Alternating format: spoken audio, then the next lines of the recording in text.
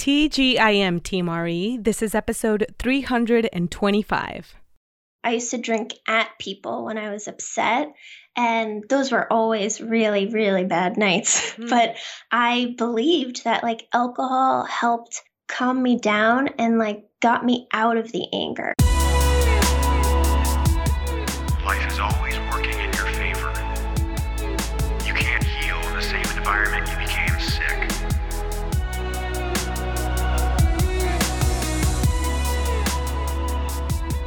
Welcome to the Recovery Elevator podcast. My name is Odette Kressler. Thank you so much for joining us. On today's podcast, we've got Jillian. Jillian took her last drink November 9th, 2019. She loves playing video games and she is from Boston. Before I get going with this week's show, I wanted to give a special thank you and shout out to Groovy. Groovy is one of our sponsors for our upcoming Bozeman retreat. Groovy's mission is to help others be healthy and stay social, one drink at a time. Groovy created a line of craft, non-alcoholic beers and wine that are delicious. My favorite is a non-alcoholic Prosecco. If you want to check out everything that they have and get a nice discount, head over to getgroovy.com, that's getgroovy.com, and use the promo code Recovery Elevator at checkout. Recovery Elevator all in lowercase.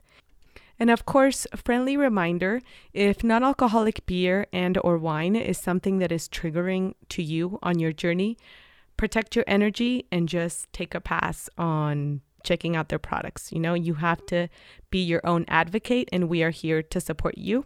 If this is something that you feel could be a slippery slope, maybe it's a no. Stick to the soda water.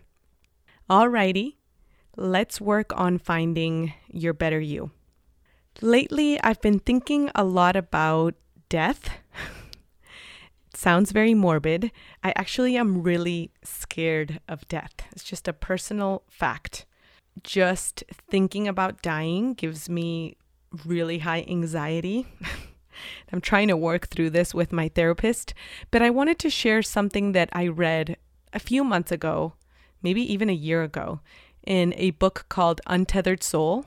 It's been mentioned on the show, but there's a specific chapter that I read.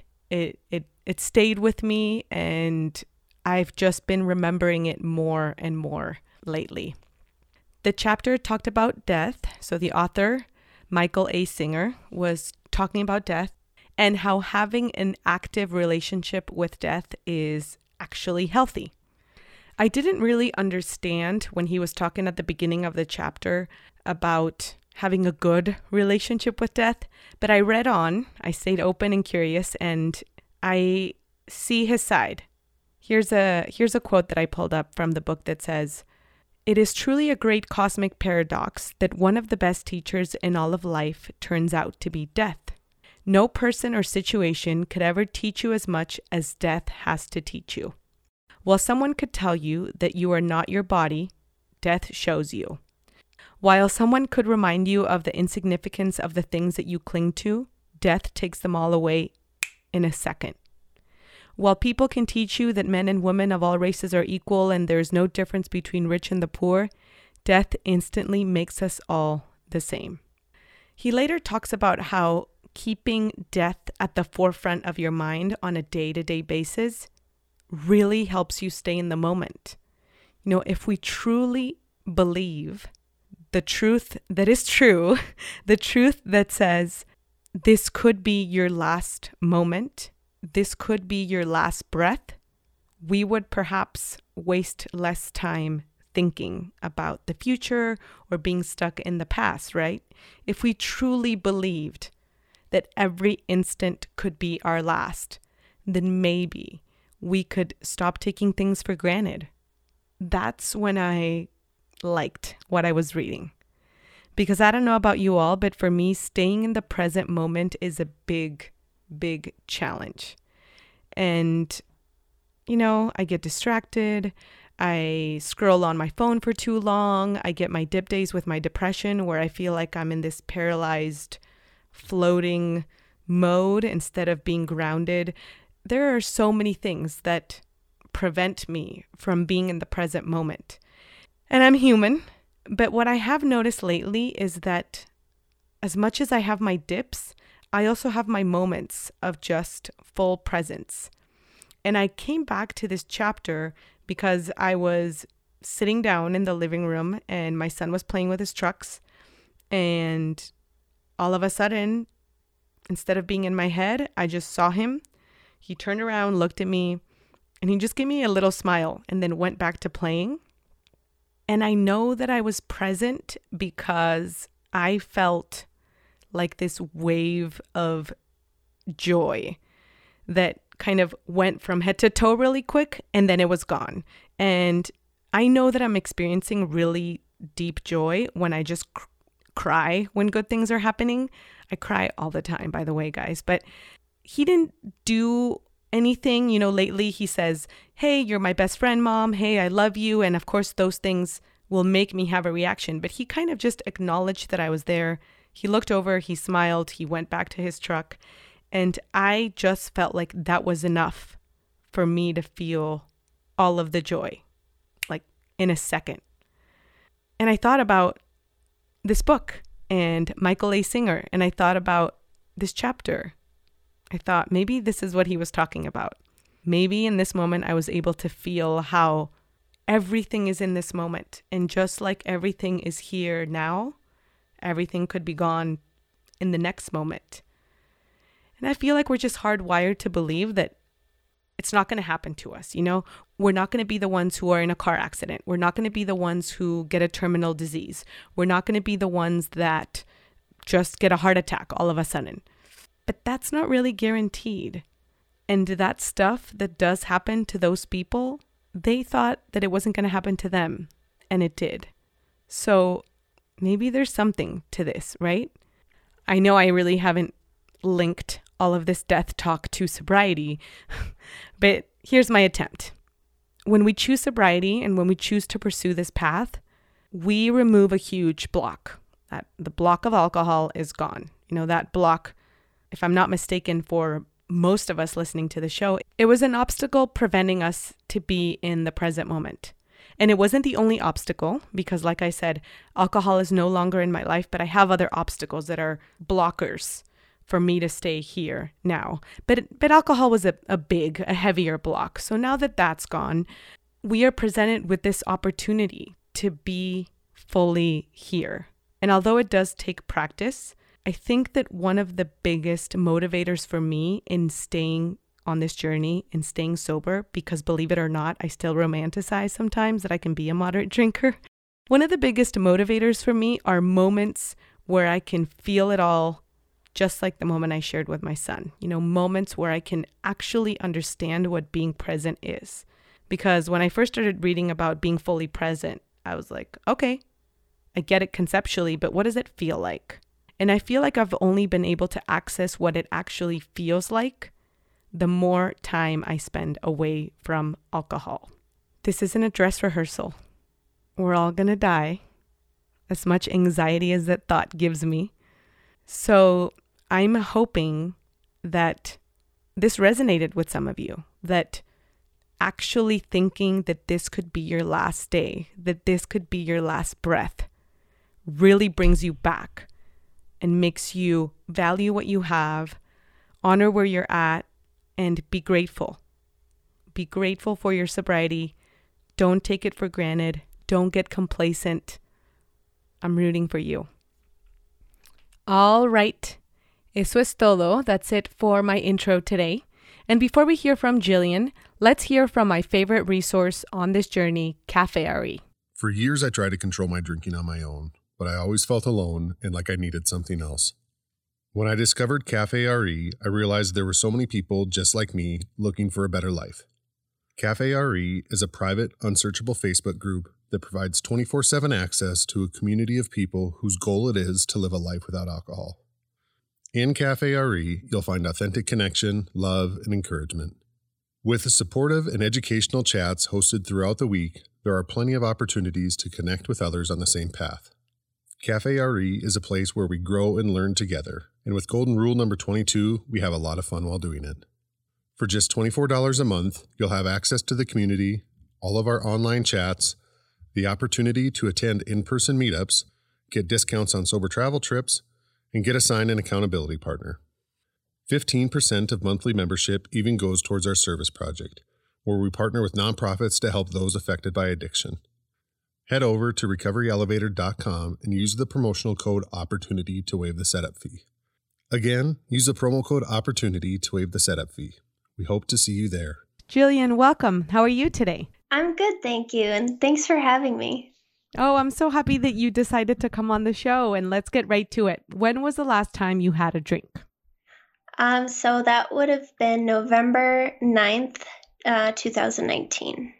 All right. And can you give listeners a little background about yourself? Can you let us know where you're from? What do you do for a living? Do you have a family? And what do you like to do for fun?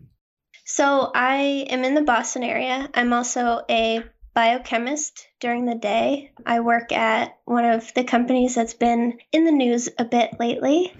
And yeah, for fun, I really like to play video games. I like to read, hang out with my husband. We don't have any children. We just have a kitty. Just regular old boring stuff. And now that's wonderful. It is wonderful. I'm a proud grandma who likes slowing down and drinking tea and hanging out with my dog. So I hear you. Awesome, Jillian. And can you give us some background on your drinking? When did you start? When did you realize alcohol wasn't serving you? And when did you stop? So I didn't start until I was 22, actually. So I was a late comer to drinking. I did have one glass of wine when I was 18 years old, when I was on a vacation and it was legal to do so. And I remember I was hanging out with my brother and I had such intense shame from that one glass of wine. And I didn't drink for 4 years. So I started drinking in grad school because that's what everybody did. And I had been bullied a lot as a kid. So I never really fit in or had friends. And I just so desperately wanted people to like me. So I started just drinking what other people were drinking. I started with Bud Lights because I had no idea what people even drank. And it escalated very quickly though. Once I actually learned that it felt good, I went hardcore and I started messing up all the time, getting sick, drinking way too much, blacking out. A year later, I was a daily drinker. The following year, I was already trying to moderate because my tolerance had doubled. And then I tried for 5 more years to moderate. And I believed in it so much, even though I had years and years of evidence that it wasn't possible for me. And then eventually I gave in. Yeah, we all really want to make moderation work for us. And I feel I relate. I think a lot of the reasons why I feel like I've let go a little bit, but a lot of the reasons why I wanted moderation to work for me is because it would actually make me fit in and normal, because I want to be a normal drinker, right? So I think that's what kept me trying. And I'm curious about what you mentioned about feeling and remembering that shame that you felt when you had that first glass of wine. Is it because you've been mostly a rule follower all your life and you felt like where did that shame stem from, I guess is my question. Yeah, so I do love rules, to answer that question. Love them. But I'm not exactly sure where the shame came from. I had a lot of trouble just liking who I was. I had even more trouble liking and accepting my body. I was always a relatively thin girl, but I still thought that I was fat. And at that time, when I was 18, I was already beginning to feel a lot of shame around foods that I ate, even though they were not bad choices. And yeah, I think it just came from, it was just a very shameful time in my life. So why not shame myself over another thing? Oh, I hear that. And then tell me a little bit more about this stretch of moderation attempts. What were some things that you tried to do? And then you also mentioned that your tolerance doubled. So you were noticing it. And just tell me a little bit about that time in your life. So before I was a scientist, I was a teacher. And teaching is extremely stressful.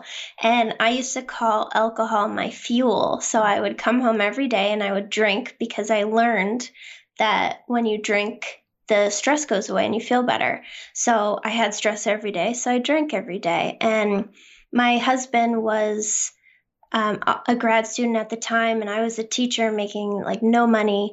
So we were trying to save money, and I switched to vodka over yellowtail wine, and that was what did it. And I was making these ridiculous Cosmos every day. When I would get home from teaching, I would just like, hey, honey, as I'm walking into the kitchen. And it was like 2/3 vodka.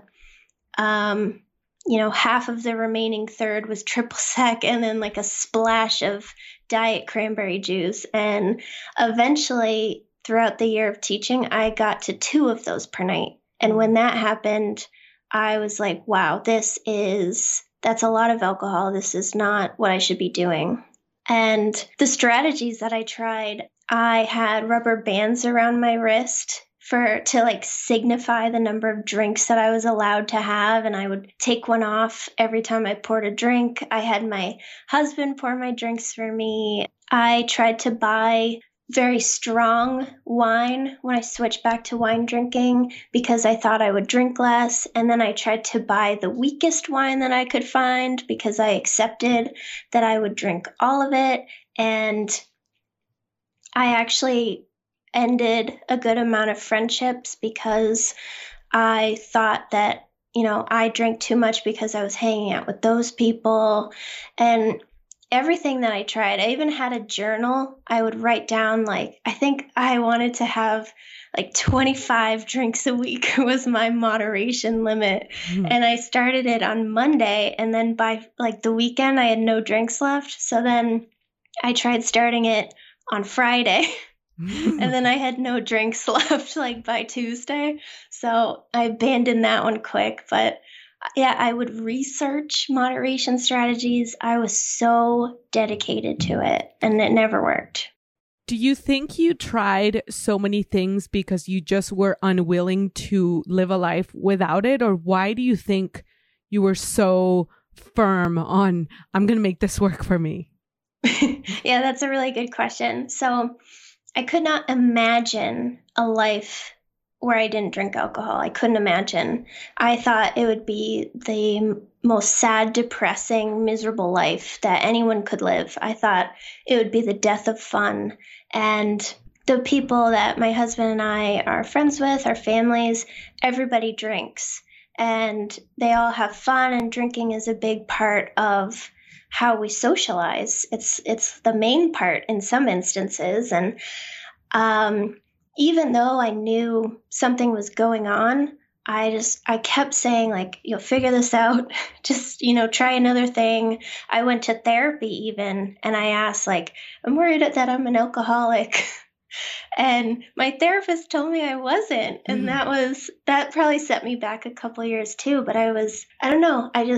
I thought if I tried enough things, I could keep it in my life. Yeah. And I wanted to just double click and ask you about that because like it is something that holds us back is this like, I'm going to just grip this idea as hard as I can and I'm going to make it work for me. It is so hard for us to imagine a life without alcohol, especially when we have no idea what that even looks like. So thank you for sharing that because I do know it's a shared struggle. And we try everything. We try all the rules. You did mention even like you had someone else, your husband, pour drinks for you. So did he know that you were struggling as well? Or how was the conversation between you two as you were trying to moderate?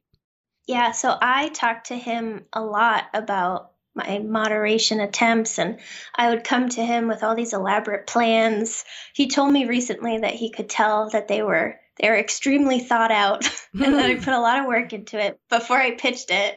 And he just, I don't know, he just loved me and he just wanted to support me and help me. And he felt, I think, uncomfortable about trying to say, maybe you shouldn't be drinking. And I don't know, he was just always so nice to me. He was so willing. Whatever I wanted to try, he was just so willing to do it. He's a normal drinker, by the way. So like he doesn't care about alcohol at all. And yeah, he never told me that he thought there was something going on. He was like, yay, moderation. Let's try this one. You got this. I love hearing that he had your support. And I think one of the biggest challenges for couples where there is a partner that is a normal drinker and a partner that's a problematic drinker is that a lot of the times it's that desire to change the partner who is a problematic drinker. And I just love that he met you where you're at. I think a lot of the times that's exactly what we need. And we need to be met where we're at, to be supported where we're at. And of course, there are other instances where there needs to be an interruption of the drinking because it's life or death. And there are many cases like that. But I feel like there are a lot of gray area drinkers or high functioning drinkers where, no matter how much someone else wants them to change, the change comes when they're ready. And it sounds like he was just very patient. And how has it been now that you've been sober for over a year? Our relationship is much better. We were having a lot of issues in our marriage the last year or two of my drinking, and we are better than ever, better than even the very beginning. It's like we're dating again almost, because we would just get drunk together and kind of talk about nothing and do nothing. And now we are actually talking about our lives and our thoughts. So it's wonderful. And that was something I was scared about too, that we wouldn't be able to connect because he doesn't have to get sober. And it's quite the opposite, right? Yeah, it's better. And he didn't have a problem with that. He was just normal. He's like, yep, this is the new life. I'm sure we'll figure it out. And I was so terrified. Yeah. And like you said, it is like you are almost exploring this new relationship, this new marriage, even though you guys have been together before, because it's just a change in dynamics, and it is scary. And it is sometimes at the beginning of that transition a little bit awkward. I talk about this often, recovery sometimes is awkward, or sobriety is awkward. I remember my husband's and I first vacation where I wasn't drinking. It was just a little bit awkward because we used to travel a certain way and have certain dynamics, like going to different breweries and having drinks before dinner. And then I was like, okay, what are we going to do? It took us a while to kind of get the ball rolling on new dynamics. So it's just like a transitional chapter of change. And I'm glad to hear that you guys are connecting well and that you're discovering new things about each other, because it is exciting that you guys get to actually have conversations you can remember now. Yeah, that's a plus, and not try to do reconnaissance the next day. Yeah. So what exactly happened after these 5 years where you were attempting to implement rules and have moderation attempts? How did you end up deciding to finally quit? So my mental health really declined. It started the last 4 years of my drinking, but I was able to ignore it until the last year and a half or so. And I developed anxiety, which is not something that I've ever struggled with or that I do struggle with now in sobriety. And I would be up all night with panic attacks and just feeling really strange, like the room would zoom out and I felt so far away. And of course, my husband was awake with me every time, getting no sleep too. And then, I kept on drinking, anxiety, a lot of people have it, whatever. And then eventually I also developed suicidal thoughts. And that started to scare me because I was afraid, if I'm feeling this horrible when I'm drunk, I could actually do something about this. And I challenged myself to not drink for 90 days. So that was my very last moderation attempt. And I thought I would be cured. I just needed a healthy reset, get out of the habit. And I did the 90 days just fine. I was loving life. It was amazing. And then on day 91, I got drunk. I didn't follow my moderation rules. And then I drank for a few more months, and then the suicidal thoughts and the anxiety returned very quickly. And I quit for good in November, and just because of fear of what could happen to me if I didn't quit. Wow. Thank you for sharing that, because that is vulnerable. And it's hard when we are in it. It is extremely hard. But I feel like in hindsight, just by listening to your story and seeing how you caught yourself almost repeat that pattern to where even after abstaining for 3 months, you went back out and you ended up right where you had left off. And I know we talk about this often, but it's like you have that data now to where, I already know where I'm going if I keep drinking. I already know the outcome. And that was something that you and I have in common. I had struggled with an eating disorder and already had gone to rehab, already had done all of these, had all these emotional rock bottom moments. And I was like, I already know where I'm going to end up. And it's weird because we don't know where we are going to end up with sobriety. And even though we know it's what's best for us, it's still scary. So it's kind of weird how the bad stuff, sometimes it's what's familiar. Does this ring a bell at all? Oh, definitely. Yeah. And I had these very strong beliefs that everyone would label me and think I was a loser and that it meant that I failed at life and I was a weak person. And I just wanted to be like everybody else, like we were saying in the beginning. And I wanted to go to parties and drink and, go to wineries and whatever. And I didn't want to be like the only one. And I think that's part of why I fought so hard. Were you resentful at all? Oh, yeah. In almost 15 months of sobriety, anger has been my biggest struggle. And that was very surprising for me because I'm more of a depressed kind of person or very excitable and happy. And anger was a new feeling, and I would get overcome with rage all the time, and I couldn't control it, and it would last for days. And I was mad at my husband. I was mad at my family because I thought everybody knew and no one tried to say anything to me. So it's been a lot of processing, and now I can say I don't have rage attacks. I do feel anger, but I can still exist and live my life. But yeah, anger was huge for me, and it was really, really surprising.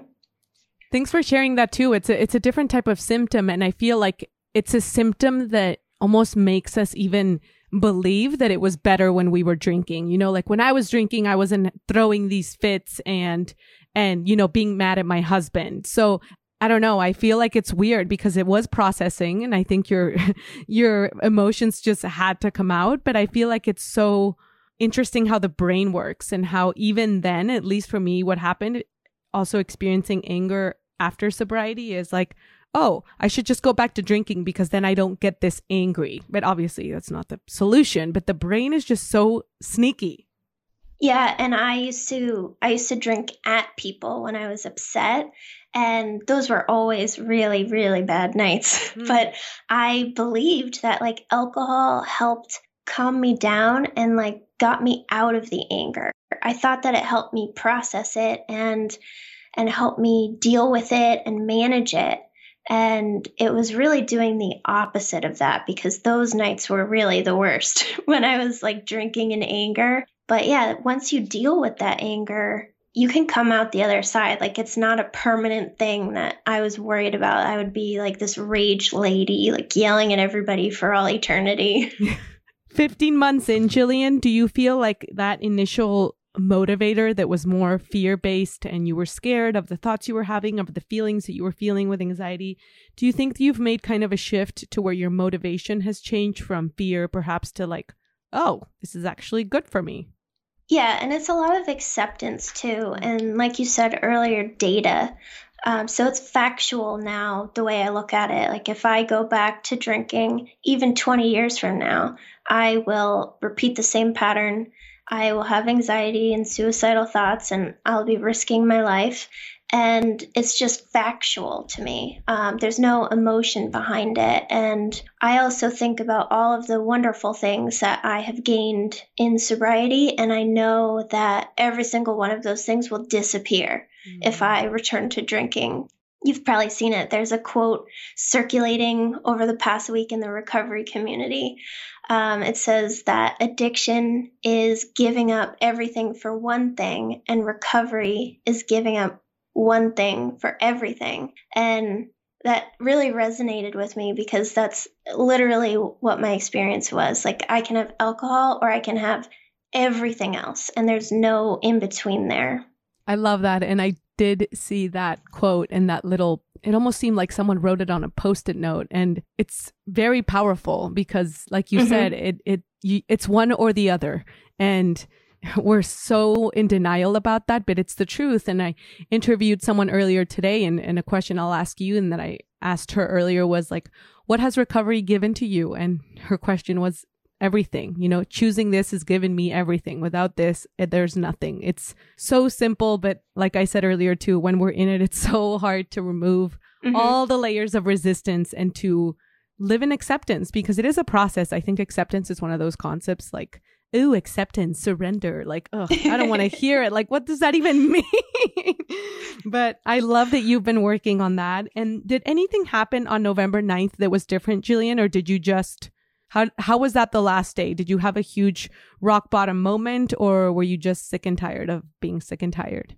So that was the anniversary of a traumatic experience that I had when I was younger. And it was the 11-year anniversary of it. And I was usually fine every year, but the 10-year one, I stayed up till 2:00 in the morning, like getting drunk and crying and like drunk texting people. It was horrible. And that year I was going to go into it with a plan. I was going to almost celebrate and plan this whole good day and keep myself busy just in case I got upset. And it all started with a boozy brunch at 11:00. And then I stupidly bought a bottle of wine on the way home from the bar and drank that, and then went to another bar. So by like 6 p.m., I was just destroyed.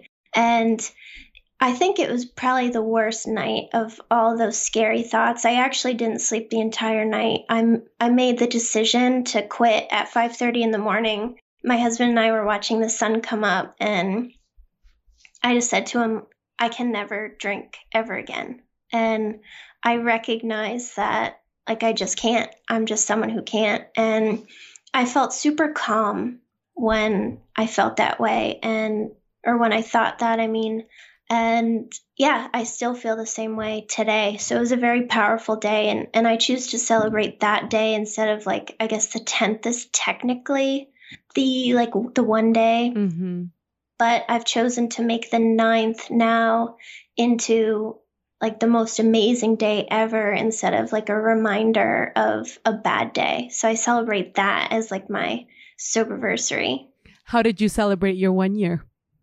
So we're in quarantine, so we didn't have a lot of options, but we went to an Airbnb up in Maine, and it was like in the middle of nowhere. It had a fire pit and a really cool hot tub and a fireplace inside. And it was such a nice little house. And I had never been in a hot tub, actually. So yeah, it was fun. And I just, like, we talked about how great I am for the day. Yeah, my husband's good like that. He's very willing to just talk about me and my stuff for like 10 hours. I love that. I feel like I get more excited about sober birthdays now than my real birthday. And I love my real birthday, so that's a lot to say.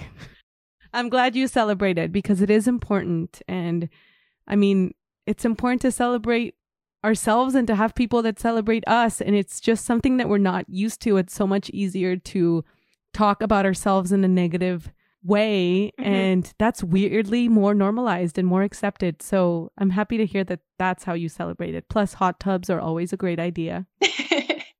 Yeah, I would definitely do it again. How were those first 30 days for you, Jillian? Because I know those are hard, not only on the body, but it's just, I don't know how it was for you, but for a lot of people, it's just this push-pull between the brain trying to convince us, oh, it wasn't that bad, just trying to pull out all the stops. And you were very rooted and calm when you decided that you were done. But how did you get through the beginning of this journey, which is hard because you're detoxing the mind, the body, the soul, everything? Yeah, and I quit at a very hard time, like right at the start of the holiday season. Yeah. And there were so many parties, like family parties, friend parties, company parties. And that was hard. I went to a lot of parties at like 1 month sober. Christmas, I was like 6 weeks sober, and everybody was drinking. I was the only one.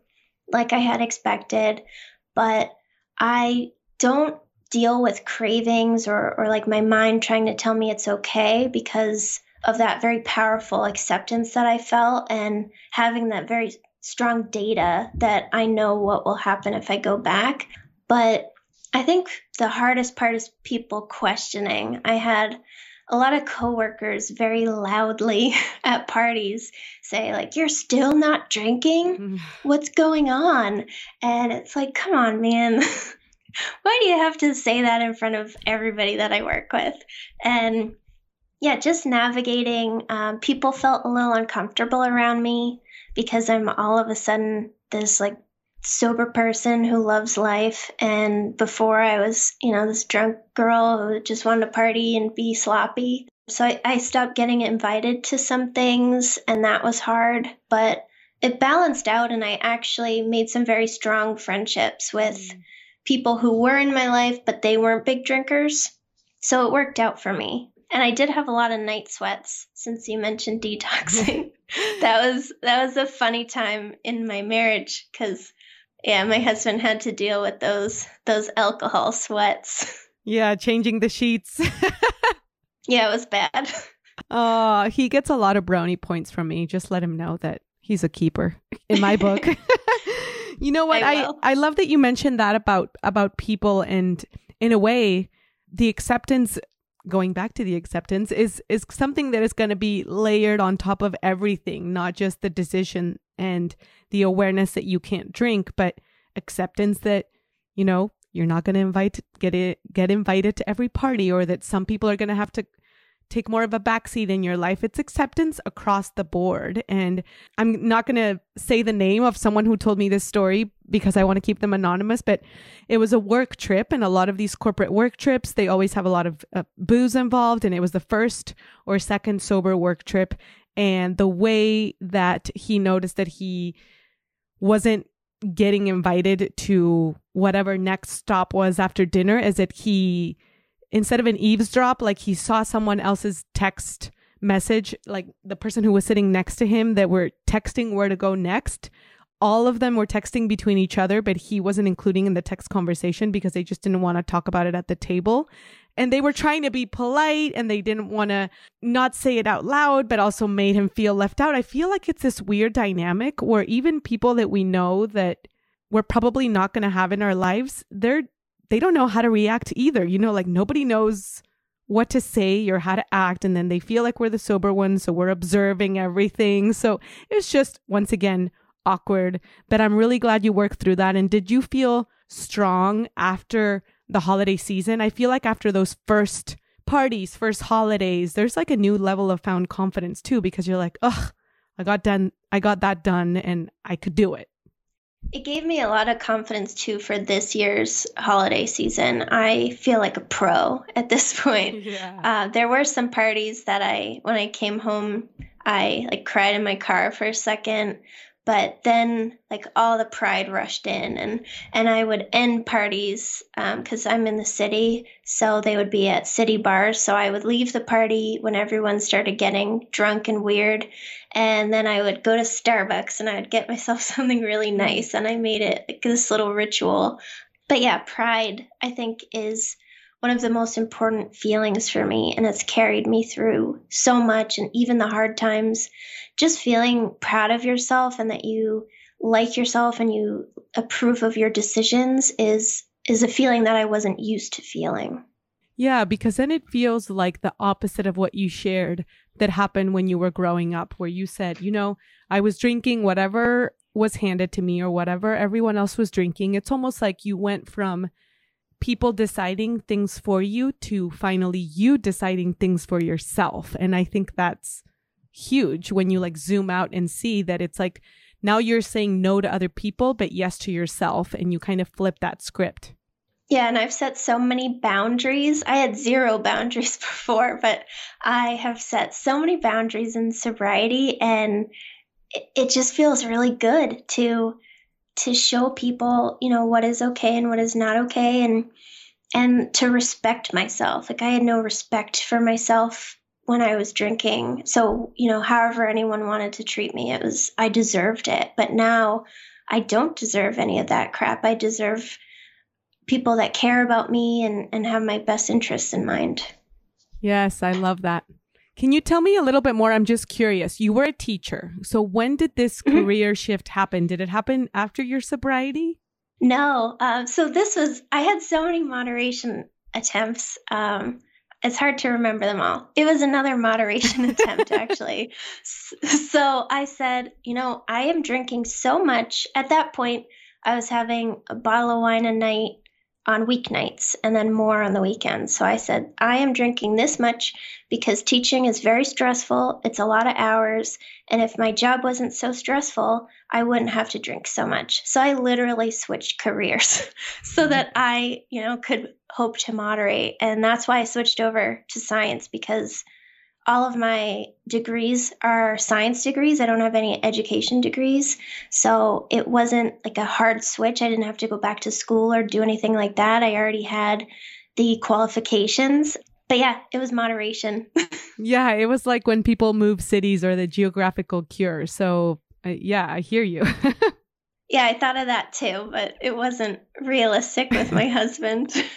So I'm glad that when you are in scenarios where there's alcohol, you mentioned you're just so firm and like, I'm not going to drink. You don't get those thoughts because you know where you will end up. It's almost like you're consistently practicing the follow the drink technique. But what about just uncomfortable feelings and triggers? What happens when you get a challenge in life now? What do you do? So what I did when I had those rage attacks is I would bake cookies, which I know that's like not the best thing to do, is to use sugar when you're stressed, but just the act of putting the cookies in the oven and they smell nice and makes my husband happy, like that helped calm me down too, not just the sugar hit. And I vent a lot to my husband, and he does this really nice thing where, like, if someone was mean to me at work, he will get very passionate about it. He's like, oh, what a jerk. Like, I can't even, that person's the worst person in the world. And he really gets into it. And it's just so satisfying for me. I play a lot of video games. That helps, like playing Doom or something crazy like that. I have therapy once a week. That helps me so much. Highly recommend to everybody. Is that something you've been doing since you got sober? Almost. So I started 4 months in, like right when we went into quarantine, basically. Got it. Extremely helpful tool. Yeah. And I guess the triggers that I've had are like seeing people drink wine. So I can see my neighbors like in the summer on their porch drinking rosé, and I'm so jealous. That's the feeling that I get. And my previous company, they actually sent wine as gifts. And I was so upset that I could potentially receive a bottle of wine delivered to my house with my name on it. My new company did the same thing for a party, but I was able to get out of both of those deliveries, and I got like cans of seltzer instead. It wasn't very equal, but I think having wine like given to me is something that's very upsetting. I think that's the thing that's got me the most. Then you're like, well, what do I do with this shit? I can't drink it. Yeah, it's like right in my face. Like, thanks for showing me what I can't have. I appreciate it. But wait, I'm curious. When you found out that you were getting wine, how did you intercept, if that's the right word? How did you interject? I think that's the right word. So that you wouldn't get it. Did you talk to someone? Tell me about how vocal you are at work about the fact that you don't drink. Did you tell like someone like, I don't drink, can you get me something else? Yeah, I don't tell people about my sobriety. I'm still figuring that one out, if I should or shouldn't. But the way that I got out of the wine deliveries was I told one person who seemed very nice, and she was like in charge of the fund committee. And I told her, some people don't drink and they don't like alcohol.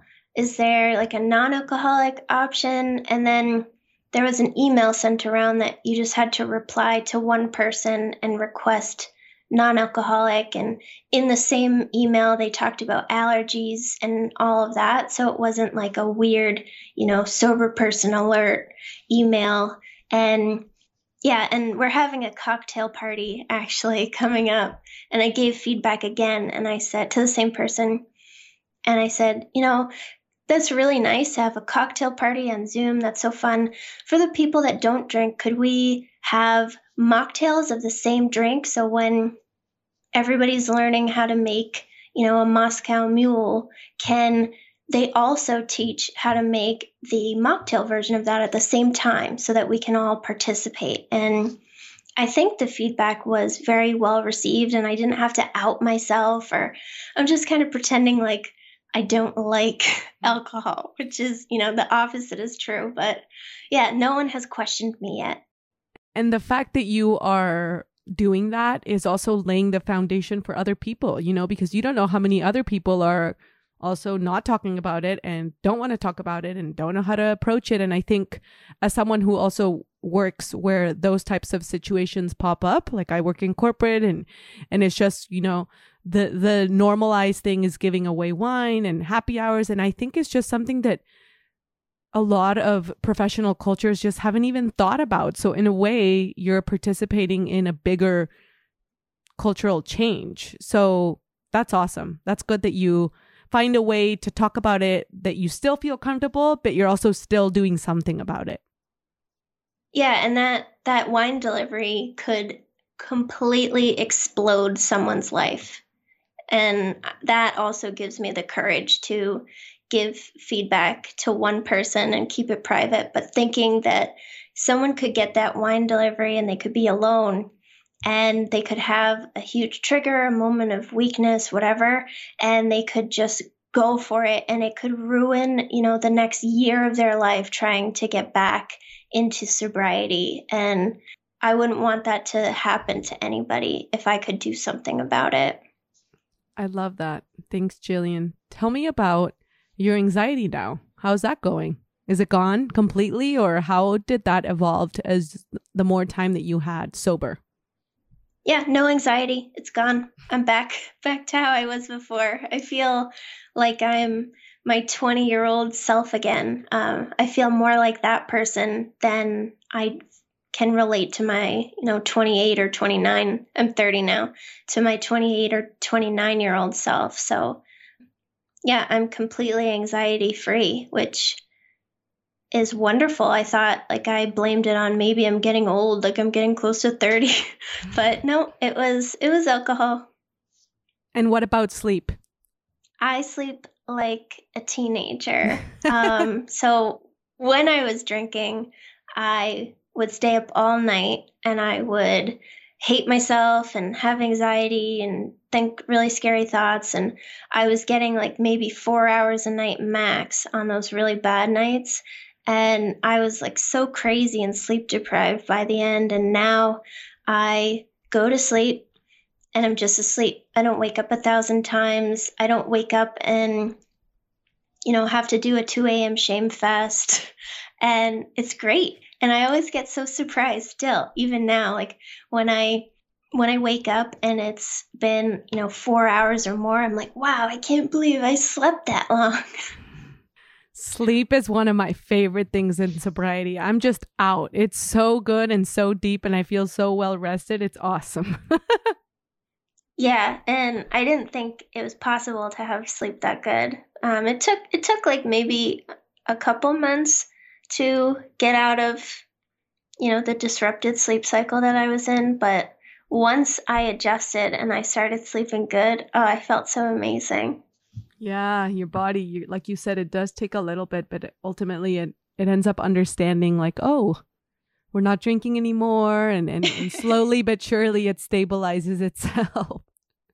How has your body image developed or changed throughout all of this? And I'm just asking this because you mentioned at the beginning that it was a struggle. Have you gaining confidence? Has that also kind of shown itself in body image, or how do you feel about that now? Yeah, I've never had good body image my whole life. Even when I was very thin in college, I still didn't think I was thin. And I remember in May, I walked by the mirror in my bedroom and I just glanced in the mirror and I had a thought. I was like, looking pretty good. Mm-hmm. And then I stopped. I was like, whoa. You're not thinking how your arms are fat or, your back is fat or your face looks fat. Or And that was the first time I've ever had that thought before. And now I can look in the mirror and actually like what I see. And that has been, I think, the most unexpected part of sobriety is like having this other issue kind of resolve, where before, like getting dressed, I would cry. Like when I would get ready for a date with my husband, I would get dressed and cry, or I would have the same 2 dresses that I wore every single time, like over and over and over, same outfit on every date. And I just was so uncomfortable in myself, like who I was, but also like what I was. Yeah, it manifests physically. It's really strange also how the brain, almost like what you think is what you see, because it's the same, data, we've been talking about data. Every time I went back out and drank, for me, the data was, I'm going to drink and nobody's going to know. I'm not going to tell anybody yet that I have another day one. But I would wake up and the way that I saw myself when I looked at myself in the mirror was just so distorted than on a day where I chose to commit and stay to my decision of sobriety. And it's so weird how you can look and feel so different from one day or one stage to the next. So it's a shift for sure. So I'm happy to hear that it's been an unexpected perk. And I'm glad it got better for you too. Yeah, thank you so much, Jillian. It definitely got better. Looks like we've reached the rapid fire round. So if you can answer these questions in 30 seconds or less, that would be fabuloso. Are you ready? Yes. What would you say to younger Jillian? I would say it's okay. You're doing fine. It seems bad, but you're doing okay. What is your favorite ice cream flavor? I like coffee Oreo, and I'm actually about to get some after we get off this call. Yes, to celebrate. What is a light bulb moment you had during this journey? When I realized that my story is not unique to me, and that might sound like a bad thing, like I'm not special, but it's good to not be special, because I realized that I'm not alone. And when I started sharing, other people with suicidal thoughts wrote to me and told me they felt the same way. And I didn't know that that was normal. So I think that part was the best. I love that. What parting piece of guidance can you give to listeners who are thinking about ditching the booze? I would say if you're worrying that you might have a problem with drinking, it's because you know deep down in your heart that you do, and it's okay if you do, and it's better on the other side. Before we depart, give listeners your own "you may have to say adios to booze if" line.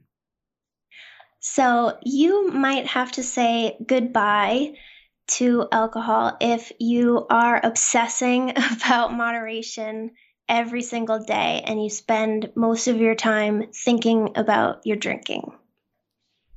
Yes. Thank you, Jillian. I loved having you. I loved our chat, and I can't wait to share this with everyone who listens to the show. Thank you for having me. Take care. Enjoy that ice cream. Thank you. Bye. Very well, team. That's a wrap for our interview today.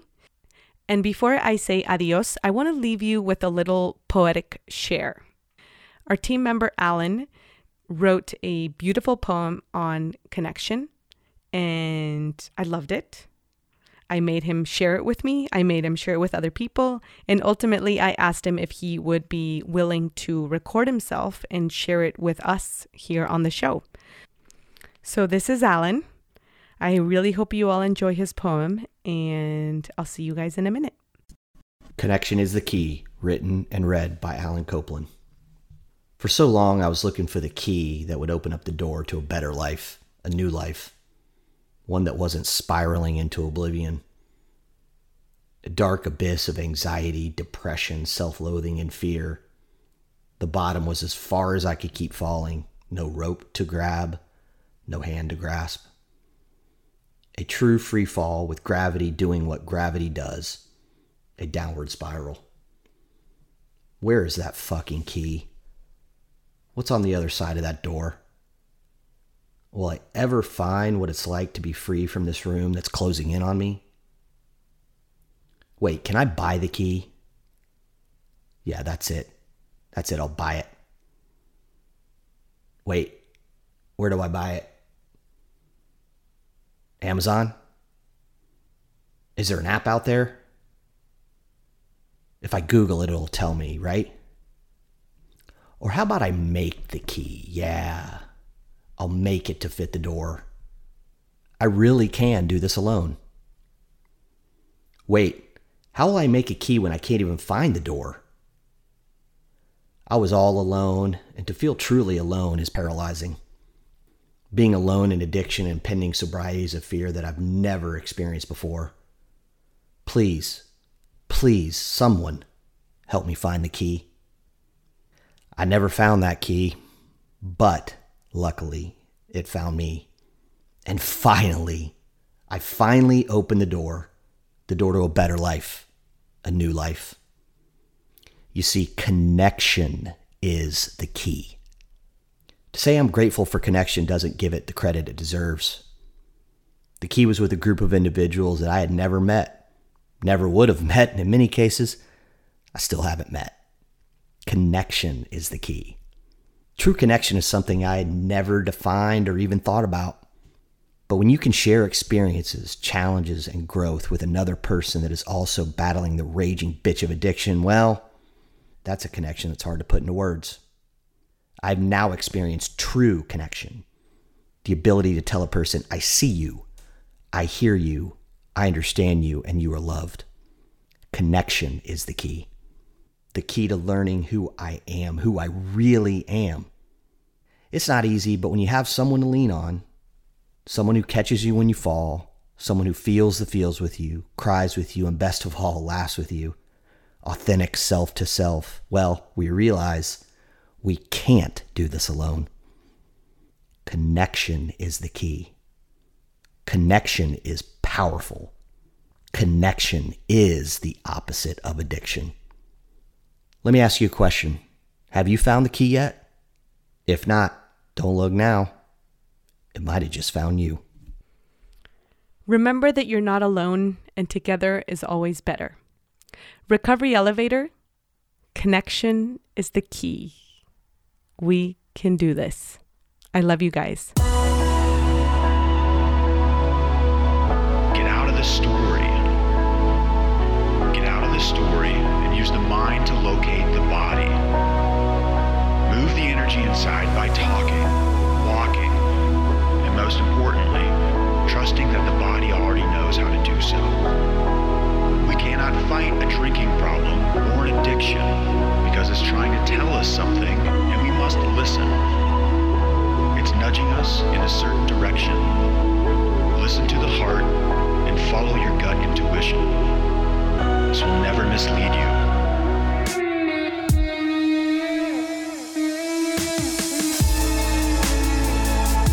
People often ask me, what's the one thing I can do? My response is always the same. Burn the ships.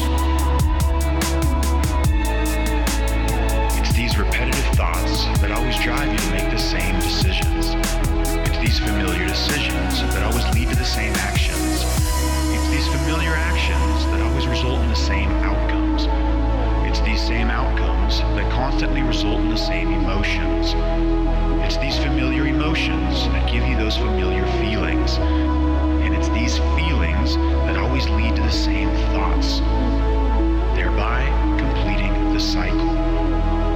If you can recognize this, you will be empowered to change your thinking.